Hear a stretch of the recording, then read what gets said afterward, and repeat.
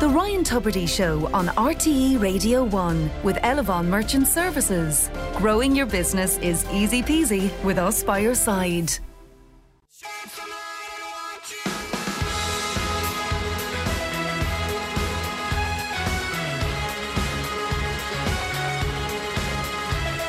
And a very good morning to all. Ryan Tubridy with you this Tuesday morning. It's the 18th of January 2022. It is a particularly beautiful morning outside. If you look at the sky, if nothing else, the moon has been terrific. The moon's a balloon. Isn't that what David Niven wrote in his book of the same title? And it is it's been spectacular the last couple of nights. And then this morning, the red sky is very, very beautiful and heartening. So that's a good start to your morning. I just was listening to the news coverage there of Boris Johnson's woes as they continue now. And I was listening to it and watching it last night thinking, I tell you who I wouldn't like as an enemy is Dominic Cummings. He's somebody I wouldn't like in the long grass looking at you going, no, I'll swear an oath that you lied to Parliament. And now you have the Deputy Prime Minister on doing the rounds this morning, and they all feel like sucker's been sent out, don't they? Saying, no, there's nothing to see here. This story isn't over yet. And it rolls along, and Liz Truss and Rishi Sunak and others are kind of half trying to meet MPs and half trying to plot and half trying to curry favour with the Prime Minister in case he won't go. It's ancient Rome over there at the moment, and it is fascinating, no doubt about it, to watch. I gave up on a book last night. I rarely give up on a book, but I was giving it a good crack.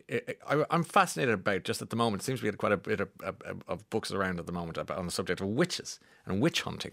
And I mean proper witch hunting. So this book started off okay, and it was a absolutely non-fiction. So the true account of what happened in the 1650s in Connecticut in America, and the Pilgrims, and they come over, and suddenly the witch hunting was coming from the old world, that is to say Scotland, where they only last week, I think I mentioned a story where they have been forgiving families who have witches in them because the passage of time has led to this to happen. And yet I heard another thing over the weekend, that in some parts of America, famous witches' descendants are now reclaiming the witches' names, and rather than being embarrassed or upset by it, are now saying, no, I want to take them. So I was fascinated. And I saw this book. Now I did, I can be deep down, and I can be very superficial. And I saw this book, and it looked beautiful in the shop. It's kind of like a salmon pink almost cover on it. It's called The Ruin of Witches. And I thought, this looks really good. And it wasn't that long, so I thought, okay, so I don't have to get too... But for whatever reason, it just, the plane never left the runway. Do you know that with the book sometimes? It's just what the wheels wouldn't... Get on with it. I know that they put nails in and they built this and they did that. Okay, the detail's great. I love a bit of detail. I thought it was going to be like The Suspicions of Mr. Witcher, a kind of true crime story, but with witches. And so last night I just said, I think I kind of cursed at the book aloud, which doesn't happen very often, and said, no, I'm out. I put it down. And what I had got, and maybe this didn't help matters, I'm a big fan of Ragnar Jonasson, the Icelandic writer who wrote all these books that got me through the first year of COVID, the Dark Iceland series and so on. And he's had a standalone book about a year ago, and he's a new one out. And I heard it was coming out, so I got in touch with him. I said, would you send me a preview copy of that so I can get ahead of the bunch? And sure enough, 3 days later, it arrived in my house yesterday, Ragnar Jonasson's new book, and it's four pals heading into the wilds of Iceland. You know where this is going to go. And each chapter is a story from one and the other. But at the beginning, something horrible happens. And I thought, now we're back. I started reading it this morning, and I'm totally in. I can't wait to get back to it. And I thought that's that. So it is good sometimes if you're... I thought, I have another 150 pages of this book. Just get off the bus and walk the rest of the way, or go back and start again. No harm on occasion. And I got to see a film called Licorice Pizza, which is a most unusual film. But it stars the son of Philip Seymour Hoffman, who plays a kind of 16-year-old young lad. It also stars a woman called Alana Haim, from you know the band Haim, you might have heard of them, and her sisters are in the film too. This is a quirky film. If you don't like the word quirky, or if that freaks you out or makes you think I couldn't bear it, don't go and see it. It's got such a terrific soundtrack. The acting actually is wonderfully bonkers. It's an offbeat film, so if you're not into offbeat, you'll hate it. If you like Wes Anderson, you're kind of in that vibe, really. But full Americana. I really liked it. It took me a few minutes to kind of process, and then I woke up this morning going, no, I really like that film. That's really good. Licorice Pizza.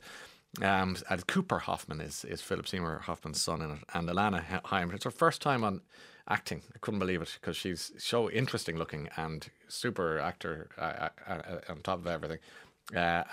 So well worth a look if that's your bag. You know, if it's a little off the beaten track. It's directed by Paul Thomas Anderson, who I don't believe is any relation to Wes Anderson, but I think he directed Boogie Nights and the like. And then, sorry, I want to just tell you what I think. I did a lot of watching and reading yesterday. Curb Your Enthusiasm was one of the funniest programs on TV, and I was watching it last night. Larry David. I was looking. I'm going. So this is because when I was a kid, I used to. My dad would be falling around the place laughing at Basil Fawlty, and now as an adult, I also find Basil Fawlty very funny. But Larry David is doing what Basil Fawlty did. That is to say, he's sitting there. He can't understand why the world has gone so mad, and why no one else sees it. And it's these dates. I have a small list of things that I want to send Larry David, and say this happened. I think you should do this in your show. And I have a list of about 10 things. Sometimes I come in and I'm waxing on to the guys upstairs saying I had a total Larry David day yesterday, and I'd explain, and then it'll add to the list of things I want to. Anyway, in the middle of this episode last night of the current season, I hear the thickest Irish accent as one of the actors comes in. He's playing a sort of stagehand, a props guy, dealing with an obnoxious actor who's looking for a pair of glasses from the props department. And the guy's got, proper Dublin accent having the chat with Larry on the programme. And I thought, fair play. I'd heard about him, but I hadn't seen it in full flight. And when I saw it, I thought, good on him. So we did a bit of digging to read around who he is and what it was. So his name is Glenn Keogh. And Glenn Keogh is from Blackrock in Dublin, as it turns out. And he plays Stan in this season of Curb Your Enthusiasm. And then you look at and he's been in the recent Spider-Man film, which I've been meaning to see and dying to see. And he's been in just a heap of films. But he's obviously a bit part actor in some ways. I haven't seen him in any. But just whoever Glenn Keogh is, he's not somebody who's been on my radar, but I wish him well. And I thought he was great last night. Do you want to see him, hear him in action? Here he is in Curb Your Enthusiasm. Put these in the maybes. That's it. They're the ones, are they? In the maybe pile. Is that in the maybe pile? But okay. the maybe. He's here. And We're just going to find him. Just give me one moment. Hey, 1 moment. We're going to find him. All right. You can't do it. Can't walk with that kid. It's driving me nuts. All right, that's a little flavour of it. But he didn't hide his accent, and I like that. Apparently they wanted somebody with an English accent to play the part, but they couldn't have gone much further than Glenn Keogh. So hats off to you, Glenn, and well done flying the flag over there. I really enjoyed that. Well done. Okay, that's Curb Your Enthusiasm. I love... The reason I like the picture from Don McMonigal in the back of the Examiner today, because it shows Lavinia Murphy from Tralee checking her bait as she attempts to catch the first salmon of the year on the opening day of the salmon season on the River Lawn near Beaufort in County Kerry. And the only reason I mention this is that as soon as I saw the rod and the bait and the river, I thought, I want to be there. And it's a good sign at this time of year that the fishing season, certainly salmon, is opening. So if anyone needs any help with packing a bag or making a sandwich, I'll join you on the boat someday soon. Get in touch. I can't wait to do a bit of that. It's lovely. Because of COVID-19, children are developing a condition called parosmia, which is putting them off food. Did you know this? Putting you off food, with many finding it difficult to eat at all. Parents are advised to keep a food diary to help them recognise the condition. And for those with the condition, chocolate can smell like petrol. What a desperate thing to... And lemon can smell like rotting cabbage, of all things. Parosmia is thought to be a product of having less smell receptors working, which leads to only being able to pick up some of the components of smell mixture.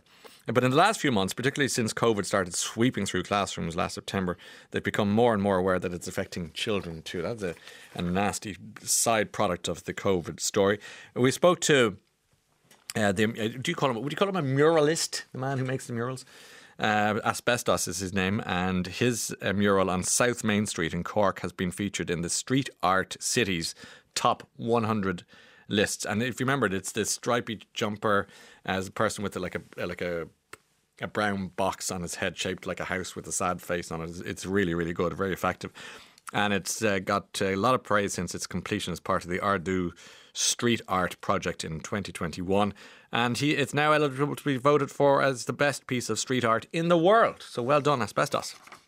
And thank you to yaycork.ie is what the site here that shared this story with us. In describing the piece at the time, Asbestos explained it was the expression of the housing crisis. I painted this figure wearing a cardboard box on his head to start a conversation with the public about what home means to them. As a country, we are currently in an existential crisis over housing and our need to put a roof over our heads. And sure enough, that's the piece, and it was really, really good. Now, 51551 is the text number, so a couple of texts on that. Disappointing, says Neve, that you found the book about witches so dull. It had been on my list of must-reads, but I agree about not suffering through a book. I loved the TV series of Zadie Smith's White Teeth. I got halfway through the book before Christmas. It was so slow and weirdly detailed and so boring. I've just given up. Life's too short to waste it on a tedious book. So I'm reading Kiss Myself Goodbye by Ferdinand Mount instead, and I can't put it down. You see, there's always if a book is, if you find yourself just trudging through quicksand intellectually, if you like, it is terrible. So that because there's always a better book sitting there going, try me, I'm good. And sure enough, that's what happened to me. Good morning, Ryan. Good morning, Anne in Dublin 13. Maybe not so good to curse a book about witches. Yeah, well, I didn't curse it. It just wasn't for me. I mean, I didn't curse, I promise. On the Salem witch trials, says Peter in Rathgar, read a book called A Delusion of Satan by Francis Hill, a great and well-written account of the atmosphere and happenings in 1692. I'll take a note of that, Peter. Thank you very much. I was asked lately if there were other shows in the Curb genre. One Foot in the Grave came to mind, a downbeat classic, says Dave. I never saw One Foot in the Grave. I know what you're talking about, but I never watched it. My husband and I visited Salem, and the Witch Museum there on our honeymoon. Well, that's a honeymoon, over 14 years ago.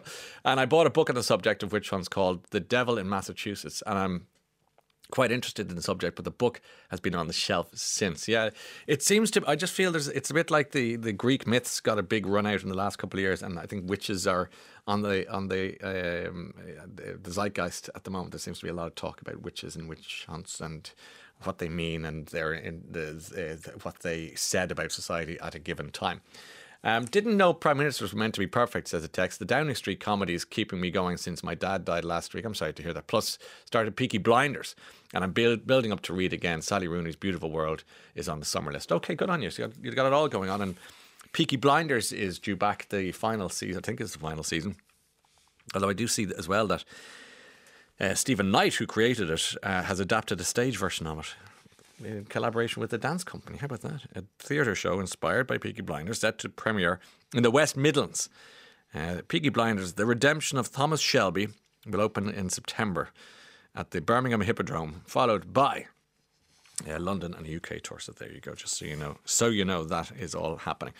Now, we have, of course, talk about the Eurovision this morning, as we have well, just in case you didn't know what's happening, on the 4th of February, we will be featuring essentially the Late Late Show Eurovision National Song Contest, where you, along with juries, will decide on who will represent Ireland in the Eurovision 2022 in Turin, in Italia. So we've heard 2 songs so far. We're going to hear one today, another one tomorrow, and complete the sextet by Friday.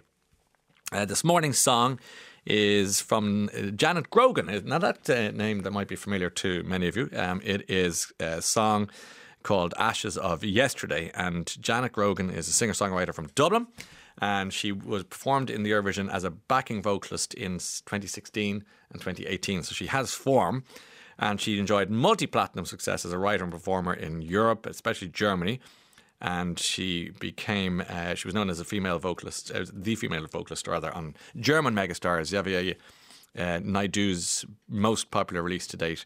And so she was also on X Factor and made it to Sharon Osbourne's home in LA. So she knows showbiz, Janet, in fairness. This song is composed by Aidan O'Connor, John Emile and Sandra Wickstrom.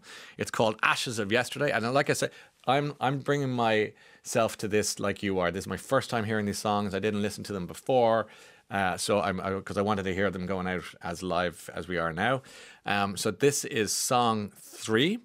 See what you think of it. And you're all the jury now. So here is Ashes of Yesterday. Run away, run away. Try to act like everything's okay. Take the pain, feel the shame. Try to shout, but all in vain. Push it down, so used to hiding pain now.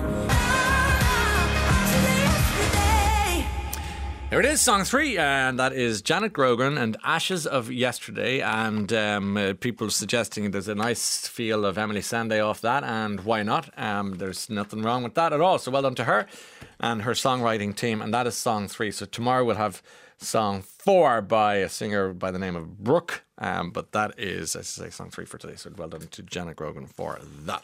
Okay, we have our first guest of the morning standing by with a great old story, actually. We'll see after this.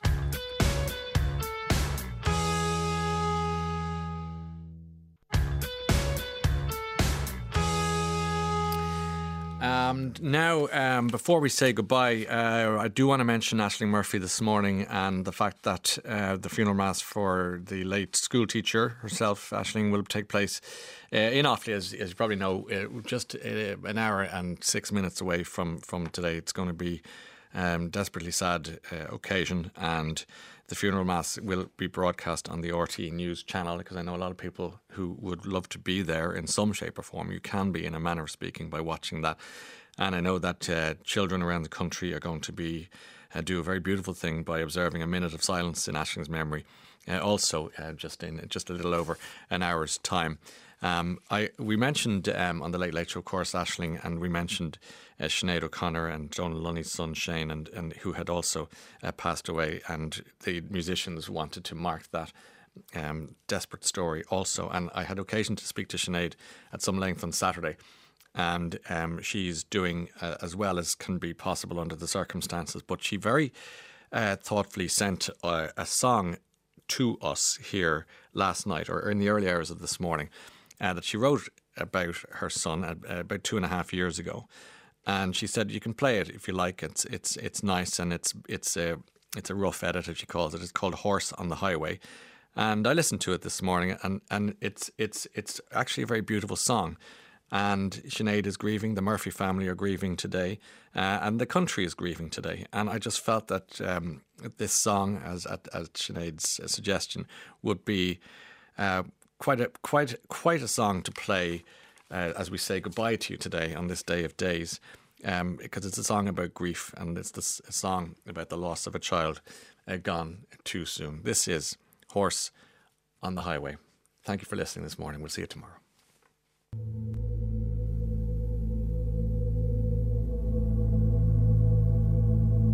Last night I dreamed I was on fire. The flames around felt oh so real to me.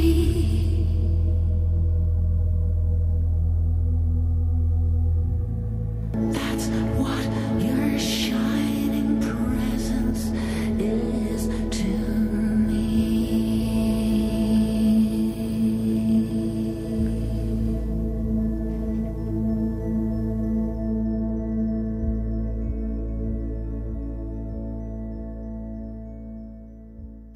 The Ryan Tubridy Show.